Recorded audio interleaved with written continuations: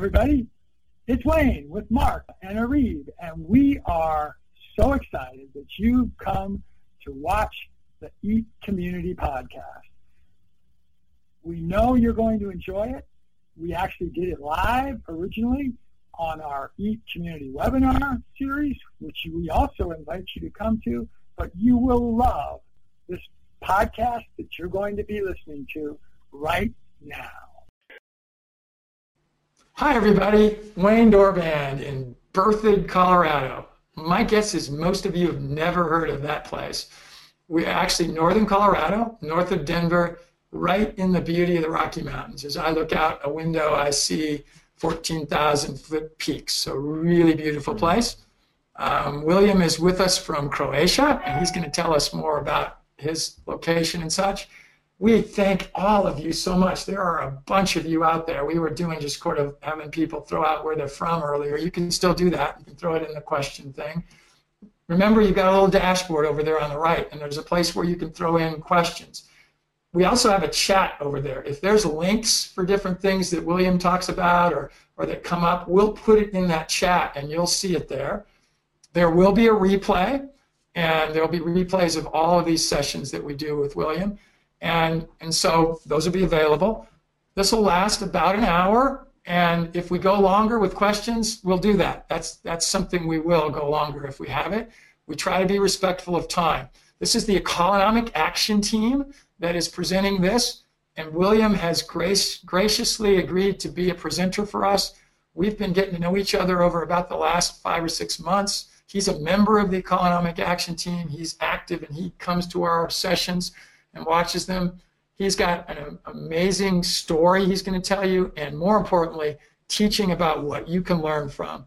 And one of our goals here on the Economic Action Team is to bring people like William to give really valuable information to all of you, things that you can use in your lives. We're not going to be pitching for certain things that are out there on these presentations. It's teaching. At the very end, I'm going to talk a little bit more about what the Economic Action Team is, but that's just a little bit of introduction here on the front end. Thank you guys for all coming. Put your questions up there when they come. William's going to be doing most of the talking. I'm going to watch the questions. Mark is my helper. Mark is from Bangladesh. Say hi, Mark. Unmute your mic, Mark. Hello. Yeah, there he is. Sorry. So Mark comes on all of these, and he is a huge help, and he'll help get the questions, and he'll get it in our attention. So with that said, William, say hi to everybody. Hi, everybody. You know, this is my first public appearance, so if you ever wondered who is the mind behind Permaculture Apprentice, it's me, and I'm happy to be here. Well, and he's going to be so great, because I have listened to his Permaculture Apprentice and his training sessions and such, and he's being shy right now, but it's going to be awesome. William, we're going to start out just with a few kind of just personal questions and things so that people can get to know you. Tell us about just what you're doing now in your life with your tell us a little bit about your family, where you're at now in your life, and then what brought you to this point. Okay, so as I said before, I live in Croatia, and I was actually born here, and I spent at least 5 years or more living abroad and working as a geologist in Australia. But eventually, my wife and I decided to come back, and what I'm doing right now is, I have my offline and online life, and they both take time. So what I do is I have my farm. I do a lot of research for my website. I explore things practically on the site. So I kind of have those both worlds connected, where I actually feel that I actually need to be experimenting in order to understand whatever I'm writing. So I'm in a pretty good situation right now where I can actually do that and make that as my living, as I quit my job, and to be honest, I'm never intending to come back to a job. Rather, I'm pursuing my own thing. And I could say that, I experienced working, well, basically, if I rewind back, I can actually say that I'm just an ordinary person, like any person out there trying to, set up a better life for myself and my family. And I'm basically in the trenches of transitioning myself, my family, to more sustainable lifestyle. And as I'm doing that, I'm actually then writing about that, seeing what works, deconstructing what works for others. But as I would usually say, I'm just an ordinary man pursuing this extraordinary lifestyle. So it all kind of started, I don't know, many years maybe, because I grew up in a small village, you could say, always close to nature. And when I was young, Croatia was in the war, so I have experienced living through the war, and so that gave me all kinds of perspective, living like a self-sufficient, self-reliant life, being connected to nature and growing my own food. But eventually, as you go, like, it's funny, well, when you're a child, you basically hate all of that because it's a work, and then you decide kind of, I don't want to do that, it's too much work, and you go out in life. That's how I went and pursued my engineering career, actually pursued my geologist career. And as I went into the world and with my dream of, I'll be a geologist and I'll be outside enjoying myself in the nature, the thing actually was kind of not what I was expecting, because I ended up leaving Croatia, going to Australia, and then there I was working as a geologist, exploration geologist, searching for gold and silver, and I was just I was feeling like that I was betraying my values, and my values were, I like nature and I like everything connected to to the earth, and there I was working, actively being involved into destruction of that nature. So that, in the meantime, as I was going through all that, I discovered kind of permaculture, and eventually I made a plan that I'll be, that I'll leave that lifestyle behind and come back to my, to Croatia, where I have my family, and start a farm, actually take over my grandparents' farm, because I have that benefit, I was blessed that I have access to land. So for me, it made more sense for me and my wife to come back to Croatia and do something with that land and actually organize our lifestyles in much simpler way, but much, I would say much healthier, happier life here than pursuing a career and pursuing, like, let's say, a normal life like any other person with a secure job, secure paycheck. And I can say that this involves a lot of insecurity. So I can't say that I have security in my life, but that's kind of the way of lifestyle that we'll need to be adapting for in the future. And I'll be talking a lot about that in my program, about how can you transition to that kind of lifestyle, and what does that entail, and how can you take over, can you take over the control over your life and design the life that you that a lot of us are actually dreaming of but not capable of doing. My context is different. Each person has different context. My situation is not perfect. My wife and I, we have a farm, but we also are part of the time situated in a suburban situation where we rent. My wife works in the city. I commute to the farm. Actually, the location of the farm is not ideal, so I experience all kinds of problems that other people are experiencing as well. So I'm still let's say we are still searching for ideal piece of land. So I have that, that perspective of searching for land. I have perspective of finding a way of making things work and selling myself, doing something else than just a regular job. So I have many perspectives, and I'm writing my blog from those perspectives because I'm one of those people that I'm writing for. So that's kind of what I can bring people. I'm not like a expert that you can't reach. I actually, whoever subscribes to my email list gets a personal message from me, can get a personal communication with me. If they request, we can even talk. So I'm always available and making myself available. That takes time, but I'm happy to help people because I know how it feels to be trapped in the lifestyle that they don't like. So, well, awesome. So tell us right now, because people see it behind you. You are in an office or in a room, and you're in the place in town. You're not out at your farm, correct? Yeah, I'm not in my farm because now the farm work is basically done. The winter is coming, and when winter comes, that place is totally isolated. So I have a kind of responsibility of, let's say, now running my website and running my online business because I got probably like 12,000 people on my email list that are not. I'm not saying that they are expecting, but I have that responsibility to serve them, and that's what I'm doing. Basically, what I'm doing, I spend my days, researching, producing content, talking with people, doing consulting and coaching, and that's why my office is my. I have my. That's why I say that I have two lives. Both lives. You have both lives. Yeah. I have both lives, and both take time.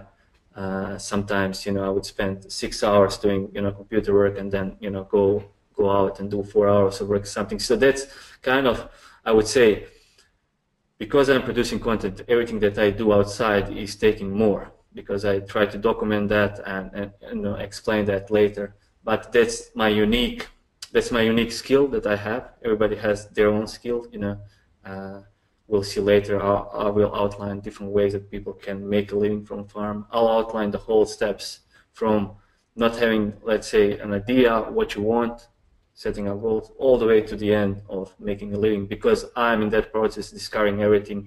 Different pieces are working. Let me give my perspective on where William's at, just real quickly, and then I'm going to ask him a whole bunch of really fast questions, and then he's going to get into a presentation. I think if any of you that are out there now and you're watching the replay, think about Mark Shepard. And Mark Shepard is my partner, and Mark does a series that'll be tomorrow night that he's been doing on forest ecology. Mark is 30 years into his journey, and he grew up even in his journey before, so he's over 50 years.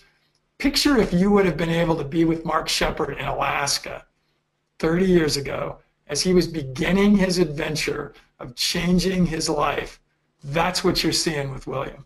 And Mark probably was as good of an educator then and would have loved to have been able to document more closely and better what he did.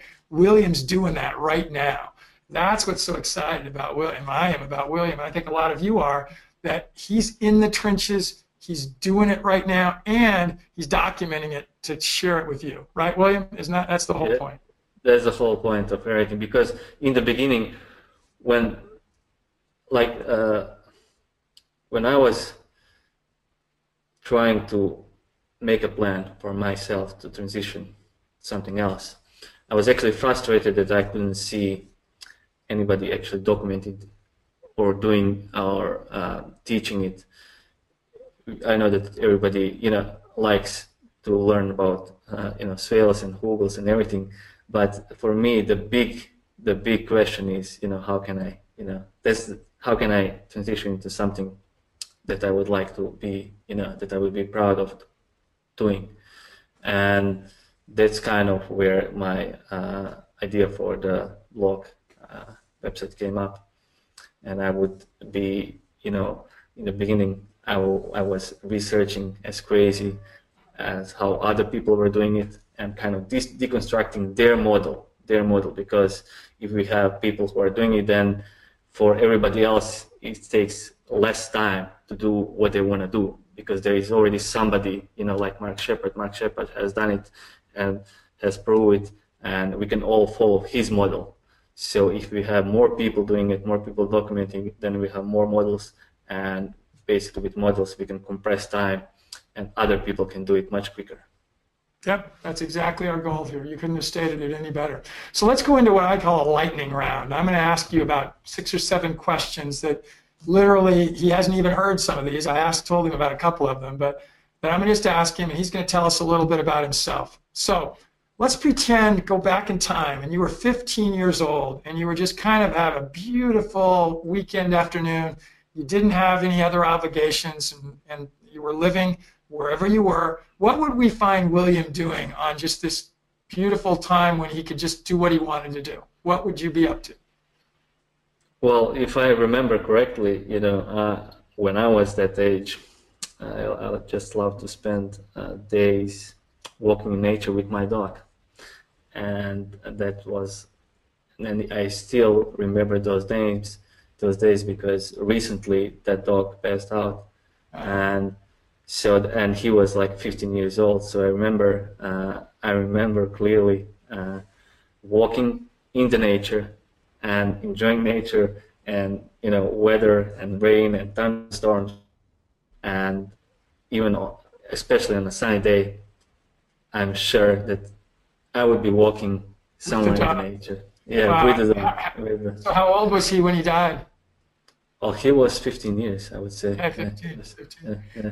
All right, so let's fast forward to today. The dog's not here, but you still have your family and others. What would we find William doing again? You don't have to do your internet business. You don't have to be doing farming for the day. What would William be doing? Well, what I like to do on Sundays that are my day off, we could say, and the weather is nice, I would go for a walk with my wife in the nature. The same thing. Same thing. And as I would be, walking, because that's my professional deformation now, I would be just looking at how Mark teaches it, reading the landscape, analyzing things. And because I have that perspective, I would like to buy a property somewhere, then I go with that perspective as well, and I would be analyzing.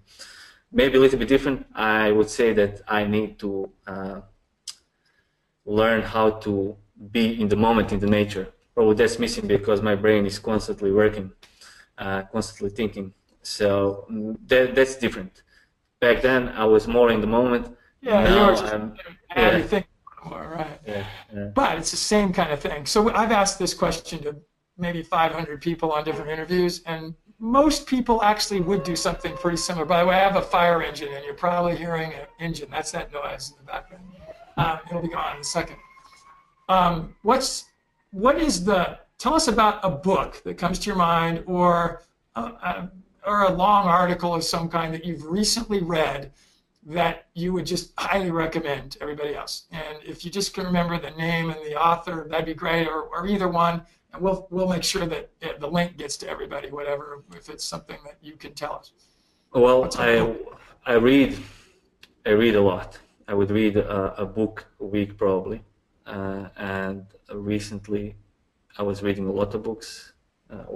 Because I'm preparing for the whole program. But what I'm reading right now is Anti-Fragile from Nassim Taleb, and that's that's not permaculture related at all. I have I would read permaculture books, personal development books, all kind of psychology books and everything. But this one is important, I would say, because it has to do with everything that I'll be talking about. I'll be talking about setting up a resilient life and resilient permaculture farm. But basically, what we should be aiming for is more like an anti-fragile, some type of a system where people and things benefit from shocks, and that shocks make them stronger. So that's something that I was reading right now. It's a huge book. It's probably not for everybody, but it goes into a lot of things that is wrong with today's, let's say, how our society is set up, and a lot of things that a lot of people could benefit from, and that I will be touching also about being, living in uncertainty, living as an entrepreneur, and just being more anti-fragile. in life. So that's kind of, I can throw a book every time I have a program. Probably it will be different. And but anytime you want to talk about others. So Anti-Fragile, we'll get the specific links for you guys. I threw it actually up into the chat, just what William was talking about. How about a person? And this could be either more recently or any time in your life. Tell us about a person that's influenced you, that's important to you. Well, I had few persons on my journey. Mark Shepard is one of them. David Hogan is one of them. Recently, I would say Elon Musk is one of them, because Elon Musk is capable of dreaming big, and he's not selfishly thinking about himself. He's actually thinking about the whole, humanity, and how we can transition into economy and society into more cleaner energy future. There's going to be a big issue. So I respect them because he's doing big and bold things that we should be, I would say, be more like Elon Musk and less like politicians who just talk and do nothing. So right. What about a tool, either a physical tool, an online tool that you, again, have started to use sometime recently that you can remember that you could recommend to our group that's here? So some kind of a tool that you just think, wow, this is awesome. So again, physical or online, let's say. I would say, well, of course I like online things, but recently, battery-powered chainsaw. Battery-powered chainsaw, wow, very cool.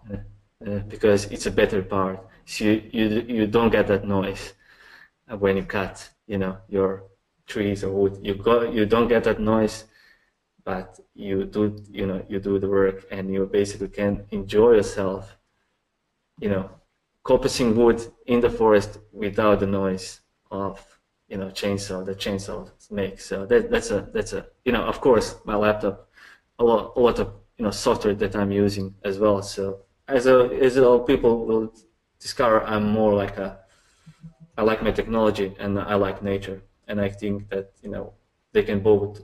They're not mutually exclusive, so we'll talk about that as well. By the way, I sent out a chat to everybody, and I said, "Oh man, I have a train going by." So I buy a fire station and a train track. So that'll be gone in a second. I misspelled Elon Musk's name, and I sent out another message to you guys in the chat. So Elon, and the tool is a battery. We'll talk about battery-powered chainsaw later sometime, or you'll probably tell us about it. That'd be great. Here's a tough one. Tell us about, and be as generic as you want to be or specific, about something that happened in your life that at the time it happened was unbelievably negative. It just hit you at the time pretty badly, emotionally, however. But today, you look back on it and you say, it was maybe one of the best things that ever happened. So some negative event that now you look back on and say, it actually worked out way for the better. Is there something you can think of? By the way, he hasn't gotten this question from me before at all. So whatever he's thinking about, it's the first time he's heard this question. Well, I had many negative things, and I think that negative things are as I recommend this book, things are necessary for us to, become stronger and benefit from them. I can see many benefits. I wouldn't say it's a benefit, but not many Americans or Australians are able to experience this. But we all, let's say in Europe, especially in Croatia, we are close to our family, and I would see on many occasions I got 3 grandparents that basically died in front of me. In a sense, they were dying, and I would be there for them. So every time, as I would be experiencing that would be really negative in a sense. But after the whole situation was gone, I would always, that would always remind me how, life is short, and how we should be doing. There is no time for to wait or postpone whatever we want to do in life, because at the end of life, those things are not important, what other people think or what you should be doing according to others, or anything. What's important that you were doing what you wanted to do. And I experienced that with three grandparents and one great grandparent. So. Wow, yeah, that's tough. So last question. This is kind of what we call, and I took this away from a guy that does what's called Entrepreneur on Fire. It's a podcast where he interviews daily new entrepreneurs, John Lee Dumas. And this is what he calls his doozy question. So I'll stop. This will be my last question. Then we're going to turn it over and let William start us through sort of his presentation, which then we're going to continue for hopefully weeks into the future. By the way, that's one of the things we do here. We don't slow people down. We don't put people on schedules. William can teach at whatever pace that he wants, the pace you guys want. You're going to dictate that by showing up and answering questions and so on. We're not going to push and say, oh, you've got an hour. You got to get it all in today. You can take. He's going to take his time to do what he wants to teach about. But here's this doozy question. Have you ever listened to John Lee Dumas, by the way? So maybe you've heard this question then. So you've had a chance to think about it. And here's what it is. He always asks this at the end with people.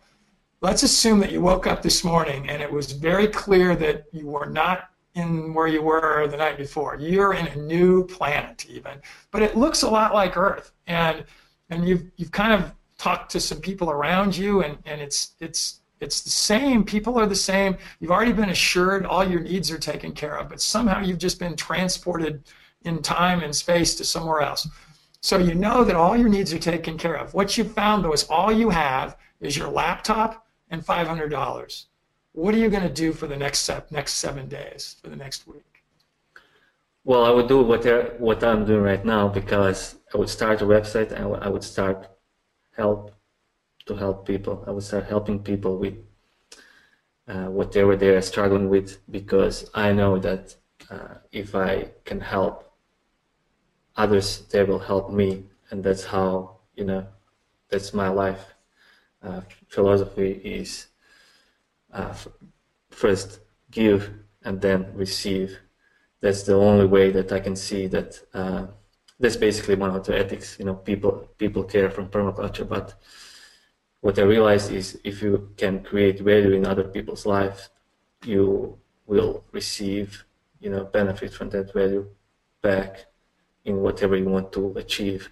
I'm not just talking like financial capital. I'm talking about social capital, material capital, and all other things, intangible things.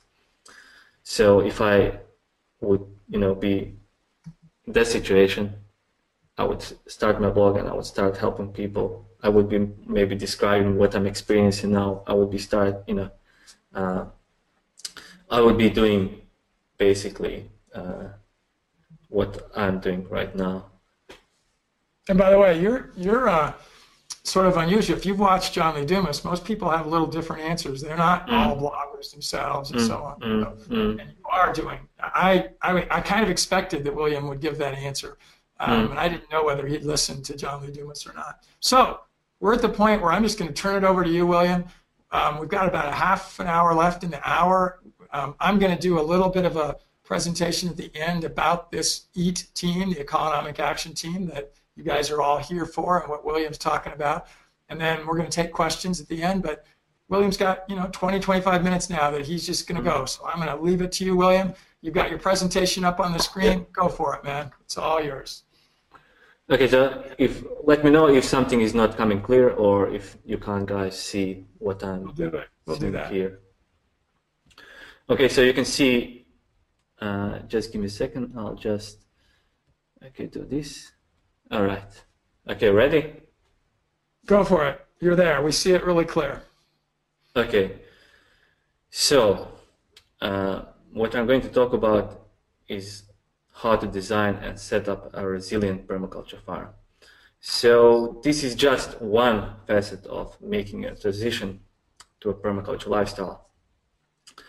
And I'll take you through all the steps from the beginning to the end.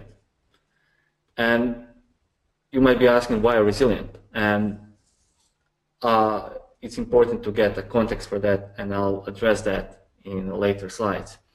So in this program, I'll show you how you can provide for your needs, build self-sufficiency and resiliency, and basically create a life of options and opportunities, while at the same time regenerating and restoring the land. So just a few notes about my inspirations and on what foundation my work was built. And as you can see, we have Mark Shepard and his Restoration Agriculture book.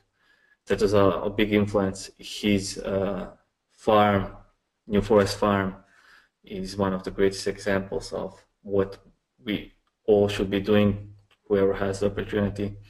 Another influence is the Resilient Farm and Homestead, Ben Falk, and his whole systems design approach to things.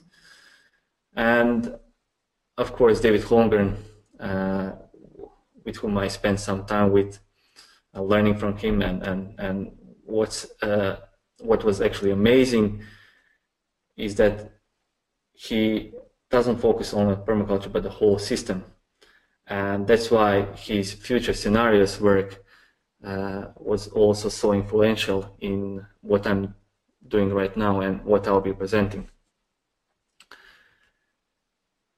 Okay, so I'll be taking you through three main stages of actually building a resilient permaculture farm. That's research, design, and setup. And here is the overview of the whole program.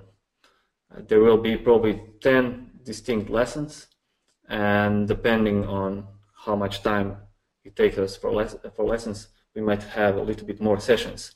So for example, let's say designing living systems is going to be a really, comprehensive lesson. So that is going to be split probably in 2 sessions.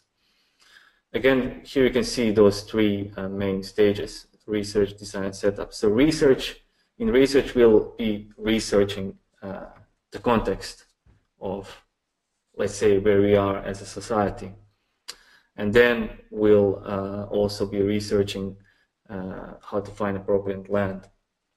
After that, we'll go into design mode, and we'll be preparing the base map, then reading the landscape, of course, then designing water systems, infrastructure, and living systems. Once we are done with the design, we'll move to the setup, and we'll be developing implementation strategy. And after that, setting up a small permaculture nursery, and finally developing farm economy. Okay, so let's take a deeper look into each of these lessons. As I said, first we'll talk about the context. In order to understand how we need to design our resilient permaculture farm, we want to be aware of the context of where we are today. So in this introductory lesson, we'll talk about present and future trends and possible future disruptions. And we'll be looking through the lens of 4 big categories. That's energy, environment, economy, and technology. And for this, we're going to extend our time horizon and look into the future, not just our lives, but lives of our children as well. All I can tell you right now is that there are big challenges and there are big changes coming. And we need to be aware of where we're headed so we can create systems and design our lifestyles that are able to both withstand the possible disruptions and be able to benefit from changes that are coming our way. That's why I recommended the Anti-Fragile book. This is the theme that will be going through the whole program. So, and finally, in that first lesson, this is going to be a whole session. And that session, that can be 50 minutes, 1 hour, depending, even with questions, even more. I've been researching this, and there are a lot of interesting trends that are coming, things that will be changing, things that we can use, and things that we need to prepare for. So, as I said, I'll give you an overview of whole farm planning, and this is going to be water, infrastructure, living systems, farm economy, and community. These are the components of resilient permaculture farm that we'll be designing and setting for. Okay, so after discussing the context in that first session, we'll move to finding appropriate land to farm. I know that some of you might already have some land. Some of you might be searching for land. Some of you might be planning to get some land in 10 years. Regardless where you are in your journey and land hunt, this lesson is a starting point. And this is because no matter what your current situation is, the first thing you need to do is define your context. And that means your goals, your vision, and purpose of the whole project of permaculture farm. Ideally, that's why I'm putting it here. Ideally, you want to first define your goals and then search for land that meets that goals, rather than doing it backwards, getting some land and then defining our goals and then realizing that your goals are impossible with the land you have. So what I'm going to give you here is a simplified holistic management framework. You'll be able to quickly assess your potential and resources and define your goals, vision, and purpose of the project. In the second part of this lesson, we're going to discuss what to look for when buying a property, when searching for property. The first step of doing a regional context research is also applicable to people who already have land, as this research will give you necessary insights into your climate, landscape, biome, and culture of the region you're in or you're considering moving in. This will be also important because, as I said, one part of creating a resilient life, a resilient permaculture farm, is also community. And so basically that comes first. You want to position yourself where there is a good community. As much as I'm discovering right now that my farm actually doesn't have a community, and that's a big deal because everything, I don't have anybody to trade my knowledge with, and services are expensive.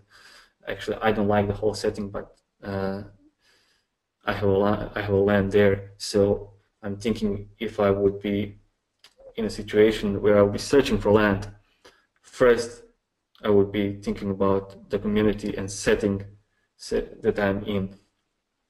So, and then as we zoom into the site itself, I'll give you a checklist of site-specific criteria you should be aware of when considering buying a property. So you can basically come to a potential site and then based on that checklist look pros and cons of that site. Okay, so after we have some land and after we gather some research about our region, the next thing we need is a base map. This will be a foundation for our design drawing and interpretations we're going to make further on. So in this lesson is probably going to be split in two. We'll see how much time it takes. But I'll discuss using Google Earth or Google Maps and other sources to acquire necessary maps for the project, for our project. And that's, we'll need an aerial photo that you can get that easily from Google Earth, and I'll explain that. But we also need a decent topographic map. For that, we can get that from Google Maps, but it's not accurate, and it's not showing that much compared to what you can do, what you can get with a proper site survey or just searching from private companies or something else.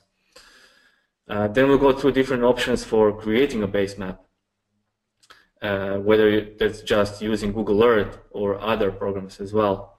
I'll outline different ways you can do that, and I'll show you how you can do that. I have a course and I'm teaching people how to design, and I can tell you that the biggest obstacle for people is just getting a decent base map. So I'll be outlining how to do that. Sometimes it's much easier, cheaper, compared to how much time you spend on doing that, just to outsource.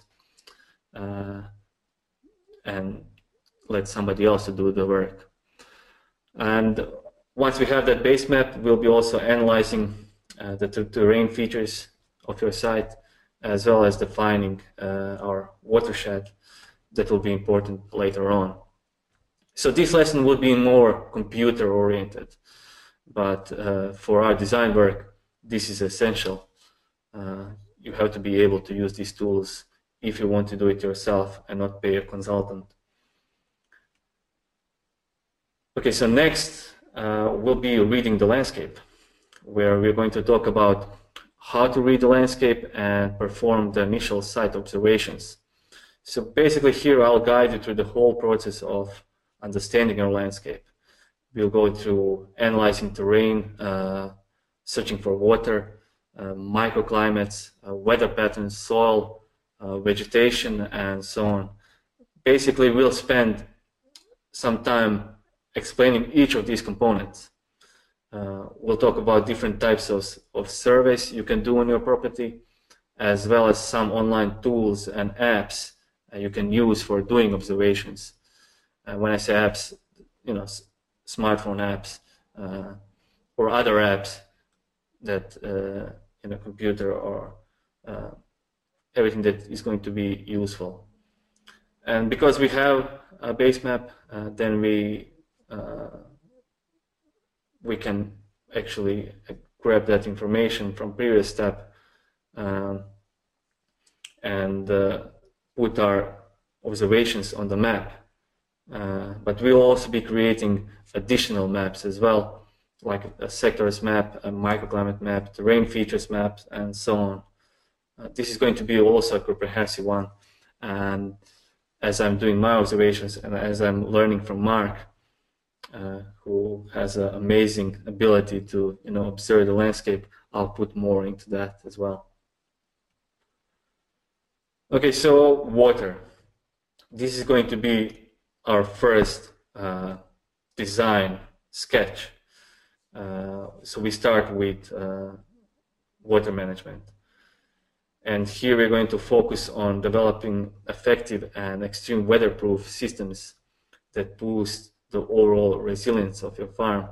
Because if you remember, the context is important. So we need to be designing for whatever climate changes we are expecting, whether that means more drought, more rain, more floods. So we'll be going first through planning your water harvesting system. So going through the process of calculating how much you need. So what is your area's annual rainfall?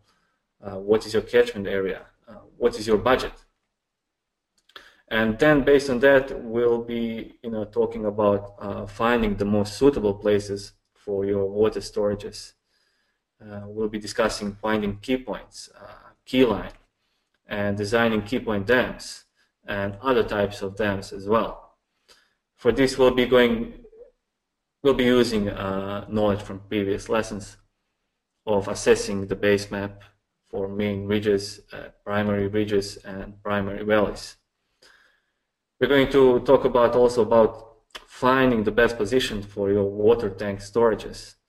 And once we have that water storage in the landscape, the last thing we need to design for is harvesting that water, distributing that water by using harvesting and diversion drains, and developing irrigation pipes network, like the one you can see in the bottom left. After water, we design for infrastructure, and that means access, structures, and fencing. And here I'll also group homestead area. You'll see what I'm talking about in a second. So we'll be dealing with positioning roads, identifying the best locations for a house, subdividing a property with fencing. And this is important because the costliest mistakes you can make are the ones regarding the infrastructure elements of your farm. For example, house that my grandparents built on my farm is on a floodplain. It's not exactly on the floodplain, but it's a little bit more up the hill, but the water keeps on coming every year, closer and closer, And as I heard, there were stories that water was actually in the house. So that's a house in the wrong position. You don't want to do that with your design. Those are big decisions, and we'll talk about some principles of deciding where to put what. So we'll go through considering possible locations for access roads. We'll look at some examples, talk about principles of designing for access. We'll find the best location for your house in a given landscape and what factors to consider when looking for the best spot. We'll look at how to design fencing and what types of fencing to use. And finally, as I said, we'll look at the homestead design. And by homestead, I mean zone 1 and zone 2. Here we'll talk about energy efficiency. So positioning of homestead structures, your options for generating energy, and also utilizing advancing technology. And here I mean automation and even robotization. That's why I said, utilizing trends and actually benefiting from future trends. Okay, so as a final part of our design work, we have our living systems design. This will be a comprehensive lesson since food production is the primary focus of most permaculture designs. Here first we'll go through zone by zone and describe each planting area in that zone. For example, zone 1 annual gardens, or zone 2 orchards, or zone 3 agroforestry systems, zone 4 forest farming. And also we're going to discuss how animals integrate into these growing areas. Essentially, first we'll be determining growing areas for gardens, food forests, orchards, and farm forestry, pastures for animals.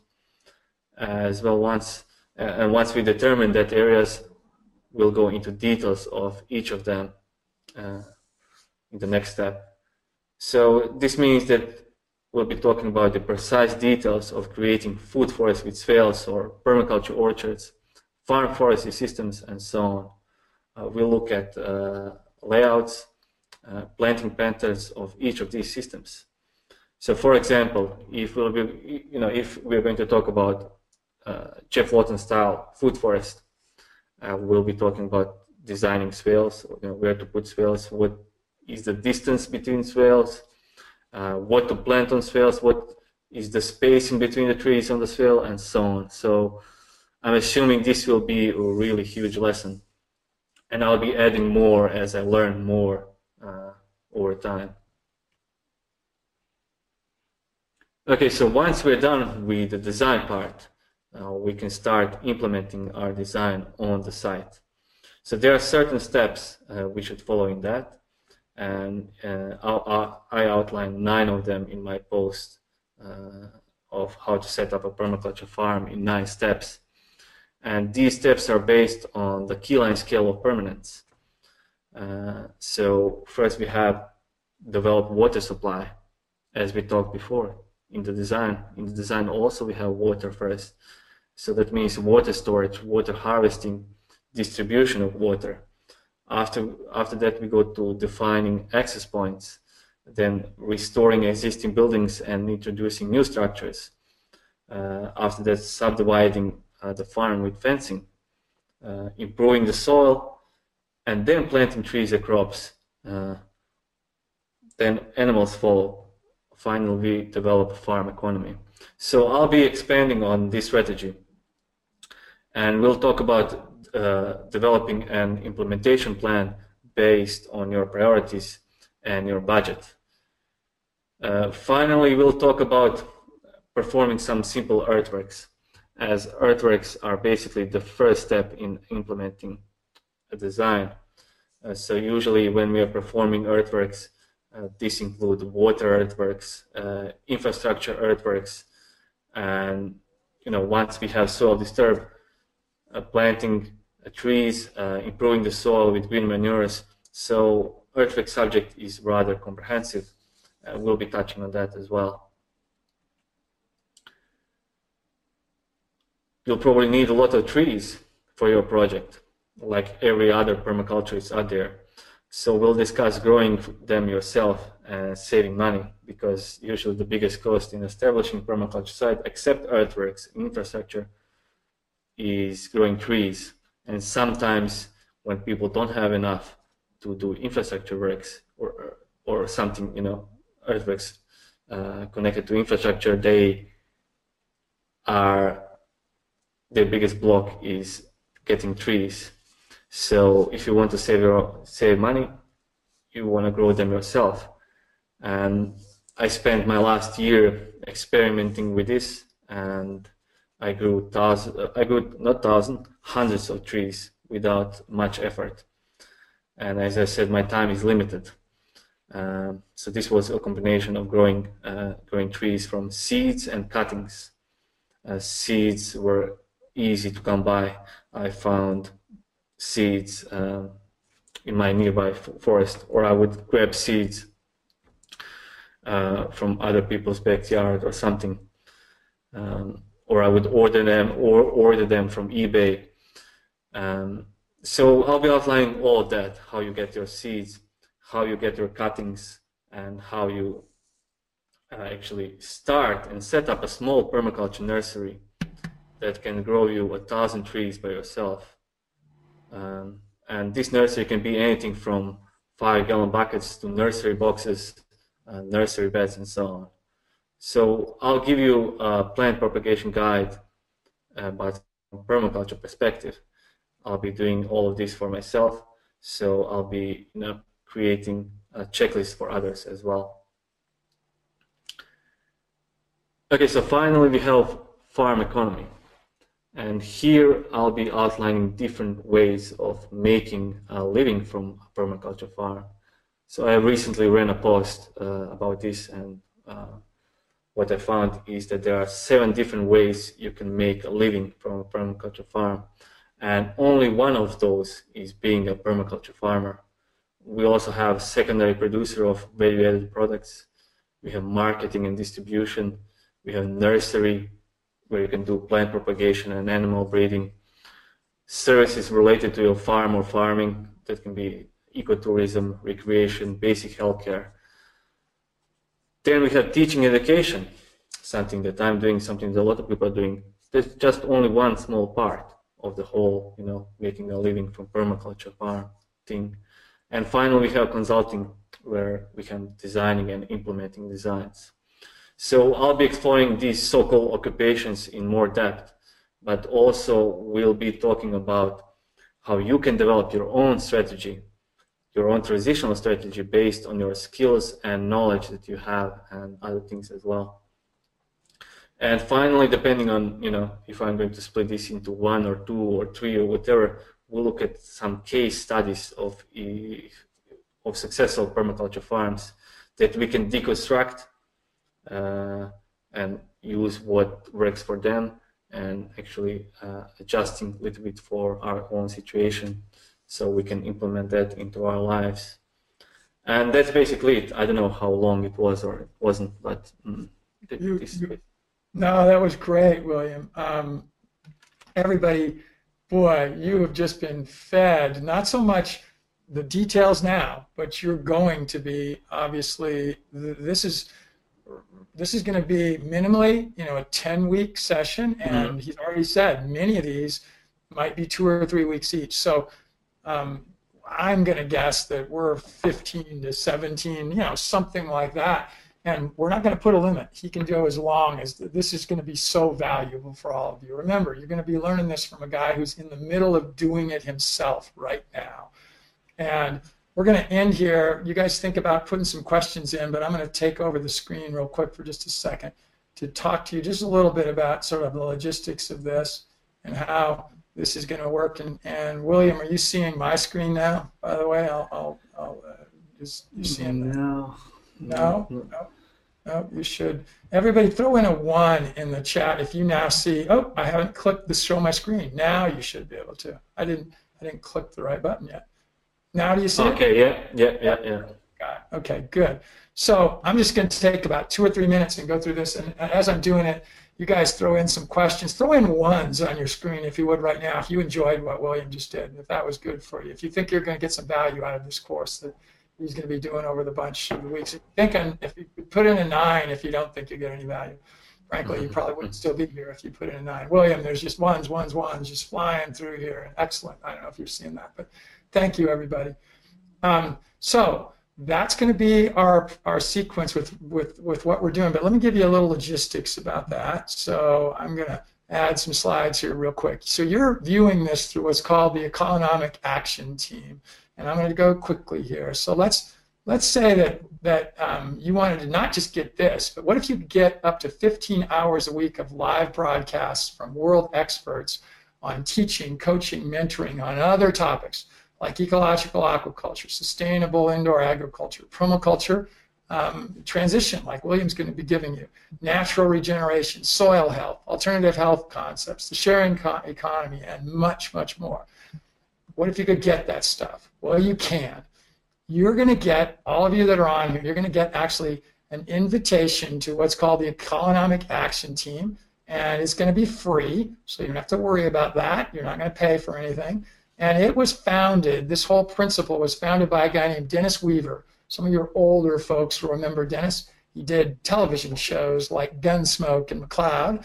He's dead now, but he was my mentor. He was the guy that helped me. And if somebody asked me those questions that William did, I would say that Dennis was somebody that was really influential in my life. He formed a nonprofit back in 1993, and the whole intent of that nonprofit was to help other people make some money making the planet better. And he made up this word, economics. And so since 1993, this entity has been around. I took it over when Dennis unfortunately died about 10 years ago now. It's coming up on a 10th anniversary this coming spring. And our entity has one goal in mind, and that is to help people make some money making people and the planet better. And so we have a couple of really cool programs working with starving people around the world, and I'll talk about those another time, not for now. And we have programs where we help entrepreneurs by funding them, by paying them, helping them get their businesses started. So those are all things that you can look forward to. There's a train going by again. Sorry about that noise in the background. So about 6 months ago, we started this EAT program, Economic Action Team. And that's now where we're at. And we have done amazing sorts of growth, actually. And so we do live teaching and coaching sessions on relevant topics for up to 10 hours per week. This week, there's going to be 8 different sessions. And this is just one of them. And you can come to all of them as a free member for free. We'll give you notifications of them. You will have a website that looks something like this, which is the Eat Free website that you'll get. And there's an introduction. And I'm going to recommend that you watch this video related to the introduction. And that'll tell you more about it. But then there are live webinars on all these topics. And you're going to get an announcement every week of those topics. And as William starts to do, we'll have a replay of this up by tomorrow. And they're in all these different areas. Mark Shepard has done over 26 now, I think, of his restoration agriculture. And then aquaculture guest coaches doing all the things. Neil Spackman talking about greening the desert, all sorts of things. So that's something that you're going to have available to you. And then we have a second level. And I told you we wouldn't do a whole lot of selling here, but we're doing something special just because William's doing this for us. And a lot of his community is here. There's a lot of our EAT community that's already on here, so they are already taking advantage of this. But we are going to let you potentially become a member of our elite community. And the difference between elite and the free community is that in the elite community, all the replays, we have hundreds of hours now. And if you join that, your site you're going to get to look at, it's going to look a little bit like this.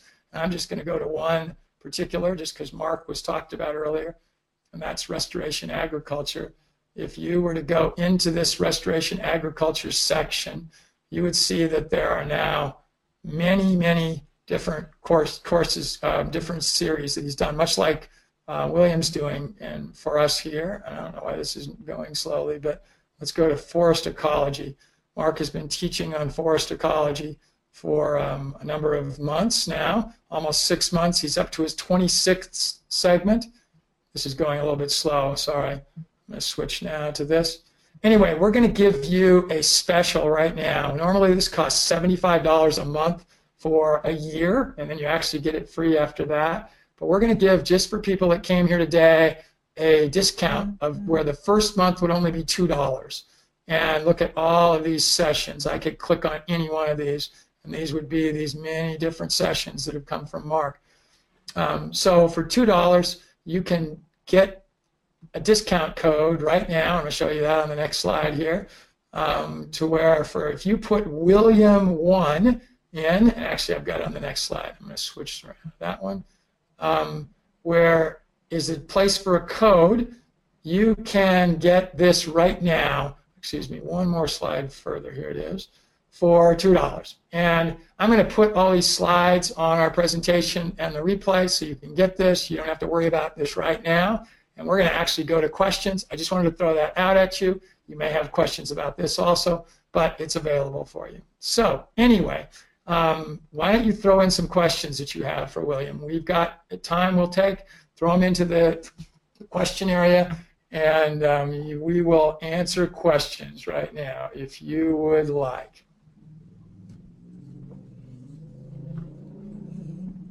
I don't expect a lot today. There's still a whole bunch of you out there. But if you've got them, throw them up. Actually, if they're specific to things William's going to talk about in the future, he may give you a little bit of an answer here now, but mainly he'll probably be talking about it more later. William, what type of soil are you working with? So first question coming from Leslie. Mm-hmm. Actually, there isn't much soil. I have I don't have subsoil at all. My subsoil is actually bedrock. I'm on limestone, and I have probably, if I get half a meter, I'm lucky, and then I'm already in the limestone. So in the beginning, I was discouraged by that, but then I realized, Mark was on the same soil, maybe not his whole farm. And as I learned more about Elaine Ingan's work, and as I learn more about biology, and as I watch Mark's forest ecology, I realized that my soil is all right. I just need to either choose the trees that are adapted to my site or improve my soil biology, and I'll be fine. So that's what I'm doing right now.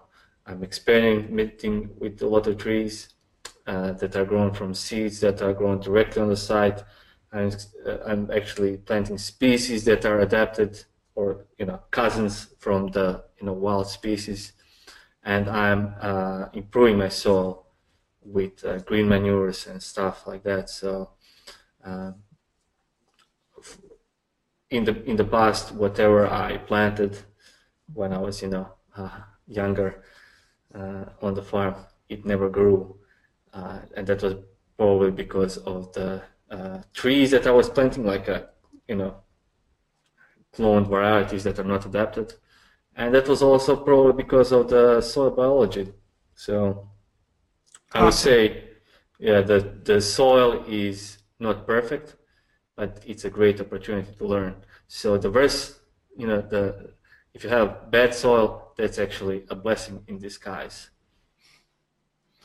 So the same Leslie also, and Leslie, by the way, is one of our regulars. She also asks what pH. Just maybe quickly answer that. You've got a whole bunch of other questions that we'll ask you too. It's 8, so alkaline. Good. Okay. So Katie said she missed the first few moments, and I'll answer this. Where is William based? He's based in Croatia, and then let's see, what else does she ask? She says, and how many people volunteer with him? On my farm? Yes, on your farm. Nobody. That's what I thought. So you hear that, Katie? Nobody. Okay. I'm working alone. I get occasional help from my wife, from my brother, from my family, but I'm mostly alone. That's why I need to find things that I need to work myself out of some work, in a sense that I have to decide my priorities that will, get me faster to where I want to go without volunteers.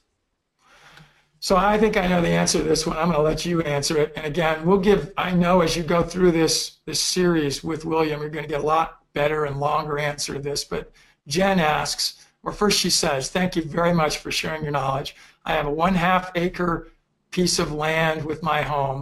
I would like to use permaculture to take best advantage of the land and grow food for my family of 3 and donate some extra food to food banks. Is permaculture feasible with such a small piece of land? And she has how much? 1/2 acre.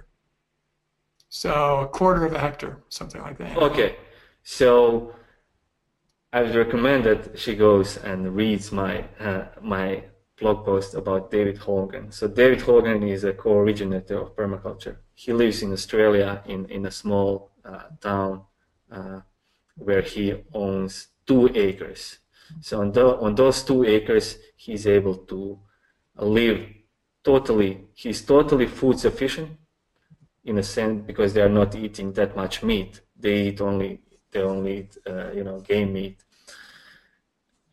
So they produce all of their food, mostly vegetables. They get some milk from the goats. They have some ducks for eggs and chickens for eggs. And they produce a surplus of food. There was so much food that basically there probably 4 people could live completely self-sufficient, food self-sufficient from the property itself on 2 acres. So 1.5 acre, I would say, it's possible for sure. One of our new, he's a good segue. One of our new sessions we're going to start in just the next couple of weeks is a fellow named Evan Folds, who is going to be teaching about what he calls farm a yard. And Evan, for 10 years, has made a living on farming backyards of people's locations in North Carolina. Curtis Stone also is somebody who we're going to have as a guest lecturer. Curtis has done it on 1/3 of an acre on people's backyards up in British Columbia, completely different zones and climates and so on. So, there are people you're going to hear about if you get involved with us at EAT that have done and are doing making permaculture existences on very small pieces of land. William's going to talk about what he knows, which is what he described. And I put on the chat about looking onto William's blog to find that out. So here we go. We've got the next one from Ryan. Starting from square one, how many years does it take for a permaculture farm to produce a livelihood? In other words, how long can I expect to work an unrelated job in addition to farming? How have you done this? Okay, so I would say there are no easy answers to the question, because what I realized, looking at other people doing it, for example, Mark Shepard, in the beginning, he worked all kinds of off-farm jobs. He was supplementing his income from his wife's income. He was selling a lot of annual vegetables all while the trees were growing. So he was doing a lot of things, and that's the main thing. There is no one source of income that will, totally substitute your main source of income or farm. And it's a rather slowly transition into making a living from permaculture farm, rather than suddenly just quitting your job and then putting a pressure on yourself trying to make a living. So I can't tell you the timeline, because timeline varies from person to person depending on their context. My context is different because I already have some land. I have my website. I'm producing. I'm having some supplementary income from my nursery that I'm doing, but they all form, let's say, income that could substitute my work that I was doing before, but not single income will be enough. And there is not a certain timeline that I can tell. It depends on your context. If you want, you can go to my website, contact me, and we can discuss this more. But I would recommend that you read one of the. We can leave a link to permaculture farm profiles, where I outline most of what I know successful permaculture farms, and you can see how they done it. So, and basically you can do it yourself. But I will be talking about that in the last lesson. So farm economy, we're going to talk about different ways of making a living, and then developing your transitional strategy. And that transitional strategy can be I don't know, it can be 2, 3, 4, 5 years, depending on your situation, because each situation is different. There is no like a certain answer. It's going to take 5 years. It can take more, it can take less, depending. Do you own your land? Do you have a mortgage? Do you have kids? What kind of job are you working? Can you, take that job and work like in telecommuting situation? So many different variables, and no easy or simple answers to that. It's a great answer. And again, if you become a member of the EAT community, you're going to see that there's a course that we taught as we started this back a number of months ago now by Sarah Meyer, who is a chicken farmer, and that's been her passion. And she went through college and immediately transitioned out of college onto my farm, which is a permaculture-oriented farm. And we used what's called the sharing economy.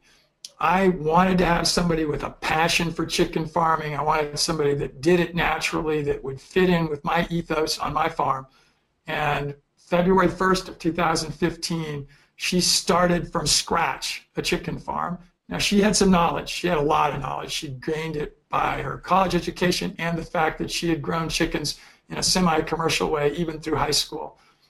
And she was able to take her knowledge, her passion, and take it to my locations. So I provided her the land. I provided some capital to be putting in the infrastructure, which was coops and other things. She'll talk about this on her course, which you could come look at. And it's now 18 months later. She makes approximately $9,000 a month. By the way, we're very transparent about number and the different things that we talk about in courses. And that's a full living. That's all she does is chicken farming. That's all she's done ever since she started. Literally, I supported it a little bit in the early stages. She does nothing education-wise. She is a chicken farmer, and she's a chicken farmer in a natural sort of setting. So there are all kinds of answers. William answered it the right way. Every situation is different. Here is a great question. This comes from Naomi, and she says, I've been following the Permaculture Apprentice for quite some time, and I must have all of your checklists and guides to different topics, which are excellent, she says. So wondering how much of this series will be new material or expansion on some of the things that I might have been interested in. I think I might be interested in volunteering. Let me finish. No, that's it. Yeah. Oh, on these things. I'm sorry. Different question.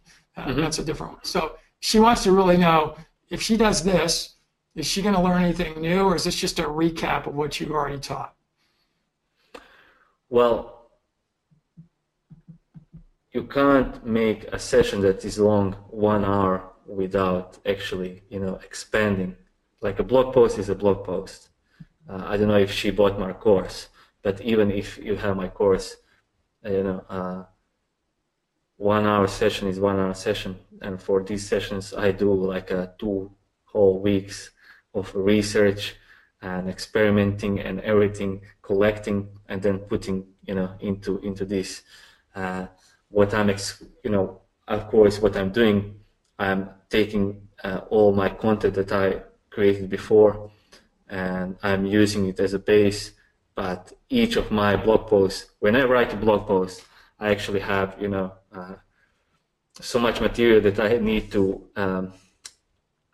trim so much material that there is probably each blog post could be, like a webinar session in itself. So that's what I'm going to do now with the webinar sessions. They're going to be each of subjects is, let's say, for example, just a water management webinar. Whole books are written on water management. Or Mark can give a series. Mark can write a book on water management.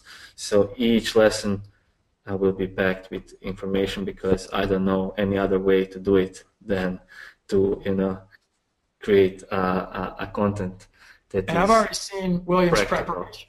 His preparation's amazing, and he just said something, I should have mentioned it earlier. His sessions are only going to be every other week, because he has to do it that way, because he wants to take the time and make sure he's fully prepared every other week with new and exciting information. Because the goal is that when he's finished with this, he's going to prepare, hopefully, a course. We're going to help him prepare a course from this material that will be a follow-up or a addition to his existing course. If you guys get involved with this, you won't have to take that. You already have it. You'll have replays of it. You'll be able to get it. Otherwise, he's going to put that together, and that'll be another course that he'll market and sell separately.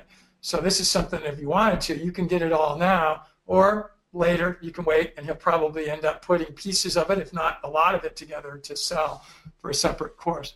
By the way, you've already got people. Katie's already saying that she's welcome to come and volunteer. That was the next one. She says she's in Scotland now and not too far. And she says if she's welcome, she'd love to come sometime and volunteer and help you.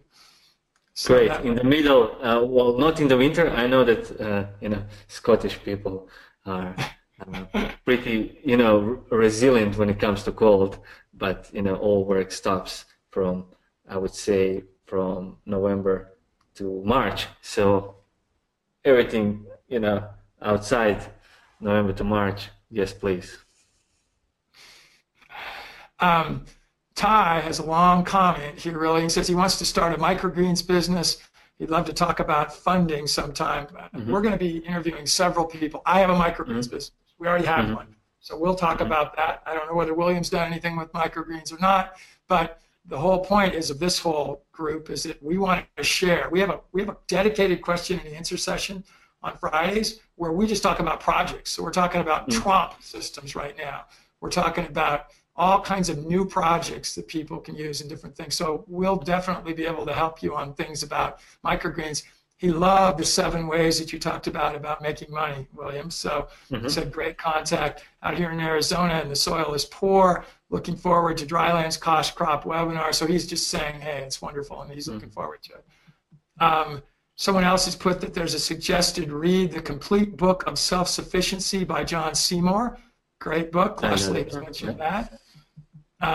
Kate says, we lease land as we cannot afford to buy. Do you think permaculture is still an option? Great question. She leases as she cannot afford to buy. I would say, permaculture in a sense of maybe annual gardens or something that has a quick turnaround. If you don't want to, put trees in the ground, then I would say that people are usually thinking that let's take it from my perspective. I have done a lot of work on other people's properties, or doing volunteering, and even now what I'm doing with my farm. I don't know if that I want to, let's say, live there or stay there, but everything is a learning opportunity. So you don't want to learn when your life depends on it. You want to learn when you have your opportunity. So if your opportunity is to learn on the leased land, why not start a small, market garden or a small annual garden and learn the basic principles? Because that's what is, what's important. As also David Holmgren, people were saying that David Holmgren, when he was in New Zealand, he was working on projects where he would, plant trees, and he would put himself there, and he would be working as crazy. And people were saying, so why are you doing this? He said that the most important thing that he can get is, that thing that he stays in his mind, his experience. And now he has a self-sufficient farm. So just do it and learn. And because then you can, once you get your own land, you'll have much more experience, and you'll be moving quicker. Do mistakes on other people's land rather than on yours. We've talked about this, by the way, in other sessions, but I'm going to speak from personal. I am fortunate in that I have a larger farm. I can't do everything on it. Nothing. There's no way. I have been able to create 30 different profit centers on my farm, not by my work, none of it. It's all by others. And I have long-term leases with people, some of them that are perpetual, to where it's as long as that land is there, and I've got formal contracts with them. You could find landowners that would be like me in that sense. So keep your mind open. This next comment's really cool. I'm going to read most of this. This is from Azusa del Rosario, Aziza from the Philippines. So we do have another part of the world here. He says, thank you so much for the webinar. Oh, shoot. I just moved. You're probably looking at this too, but a really neat comment that Azusa made here. Thank you. We just bought our small farm last month and are planning a 4-year transition period. This is my first webinar ever, Really cool. Neat that you're here. Thanks. Hopefully you'll be doing what you are doing, though. I know there are times it might get tough. Know that there will be always someone somewhere you will inspire. He's telling you that. So that's really cool. You're inspiring. Thank you again to both of you. I'm excited for the next sessions already from the Philippines. So thanks. That was Aziza. The Trump discussion, not Trump, by the way. That's tough. I wish. The Trump discussion, Jack, is on last night, and so that replay will be on later today, probably at the latest by tomorrow morning. And then a couple of weeks ago, we also had one. Nick Kuznick was talking a lot about it, and Silas Bennett, who are both team members. And I mean, we're going to do a business with Trumps, members of our team, and you might be able to be one, Jack, or anybody else that's out there. We're going to do some things, and we've already getting the planning in place for it. So that discussion was last night. I'll put the replays up in the very near future. Jack says again, yes, we need this tech. Yes, we really do. The Trump tech does need to get out there. Those of you that knew or watched Bill Mollison at all, Bill was a huge advocate of Trump. He never really did get it implemented as much as he would have liked, but you can go back and look and see things that he's talked about it. So anyway, I don't see any other questions right now. You guys have been amazing. There's still a bunch of you out there. Thank you so much for coming. William, thank you. 2 weeks from now, 2 weeks from today, we've already got it on the calendar. I'm going to continue. When you register, you only have to register once. So those of you who are here tonight, you don't have to register again for William's session. It'll keep coming to you. So you'll be able to get these free. You'll get the info. If you want to get into the other sessions, though, again, I told you, you'll be being made free members of EAT. So you'll get login instructions for that. And there'll be announcements. Let me just show you that real quick. In the EAT page, there's an announcement section here that will show you, go down here, that every week there is an announcement that comes out. This is going rather slow right now. Just a second. It'll come. There it is. And it shows 8 different sessions this week, and it gives you all the logins for them. So I'm just scrolling through. There's the one that was yesterday. There's the one that I did yesterday. Here's the question and answer session. Here's what we're doing with William right now. Here's one tonight on alpacas. Here's one by Neil in Raleigh. That date actually changed. That's going to be on Friday. I sent out another announcement after this about that. Here's Mark's on forest ecology. And then finally, we have an alternative health on Thursday. So that's the way you'll learn about all those sessions. And again, the Eat Free site, this is our elite site you're looking at, but the same thing on this site. There are announcements that will be right here when you click, and right here it'll go to announcements. And again, it'll show up looking just like what we just did, but it'll, oops, I went away from that. Sorry, I went to actually a link. I actually accidentally clicked on a link, so this is what you'll see. It'll go to a link for some webinar. It's going to show up on the screen here in a second. Come on, go to webinar. So there it is. So there's actually the one with Nicholas and Neil and Raleigh later this week. And so that came from this link that I accidentally clicked on, and that's the correction that I made. They're what they were going to do on Wednesday, they're going to do on Friday instead. So there's the announcement for that and the GoToWebinar registration. So again, don't see any other questions right now. And Leslie says, thank you for a really good time. Keep up the good work. We all need to think about the future and be prepared. Thanks, Leslie from Spain. So that's a good thing to end it on. William, you got anything else to close us with? That's it. Well, be sure to come in 2 weeks because I've been, researching and preparing this introductory session. It's going to be interesting. So. Yeah, he's going to be awesome, everybody. Hey, everybody, I want to tell William thank you. Hey, everybody.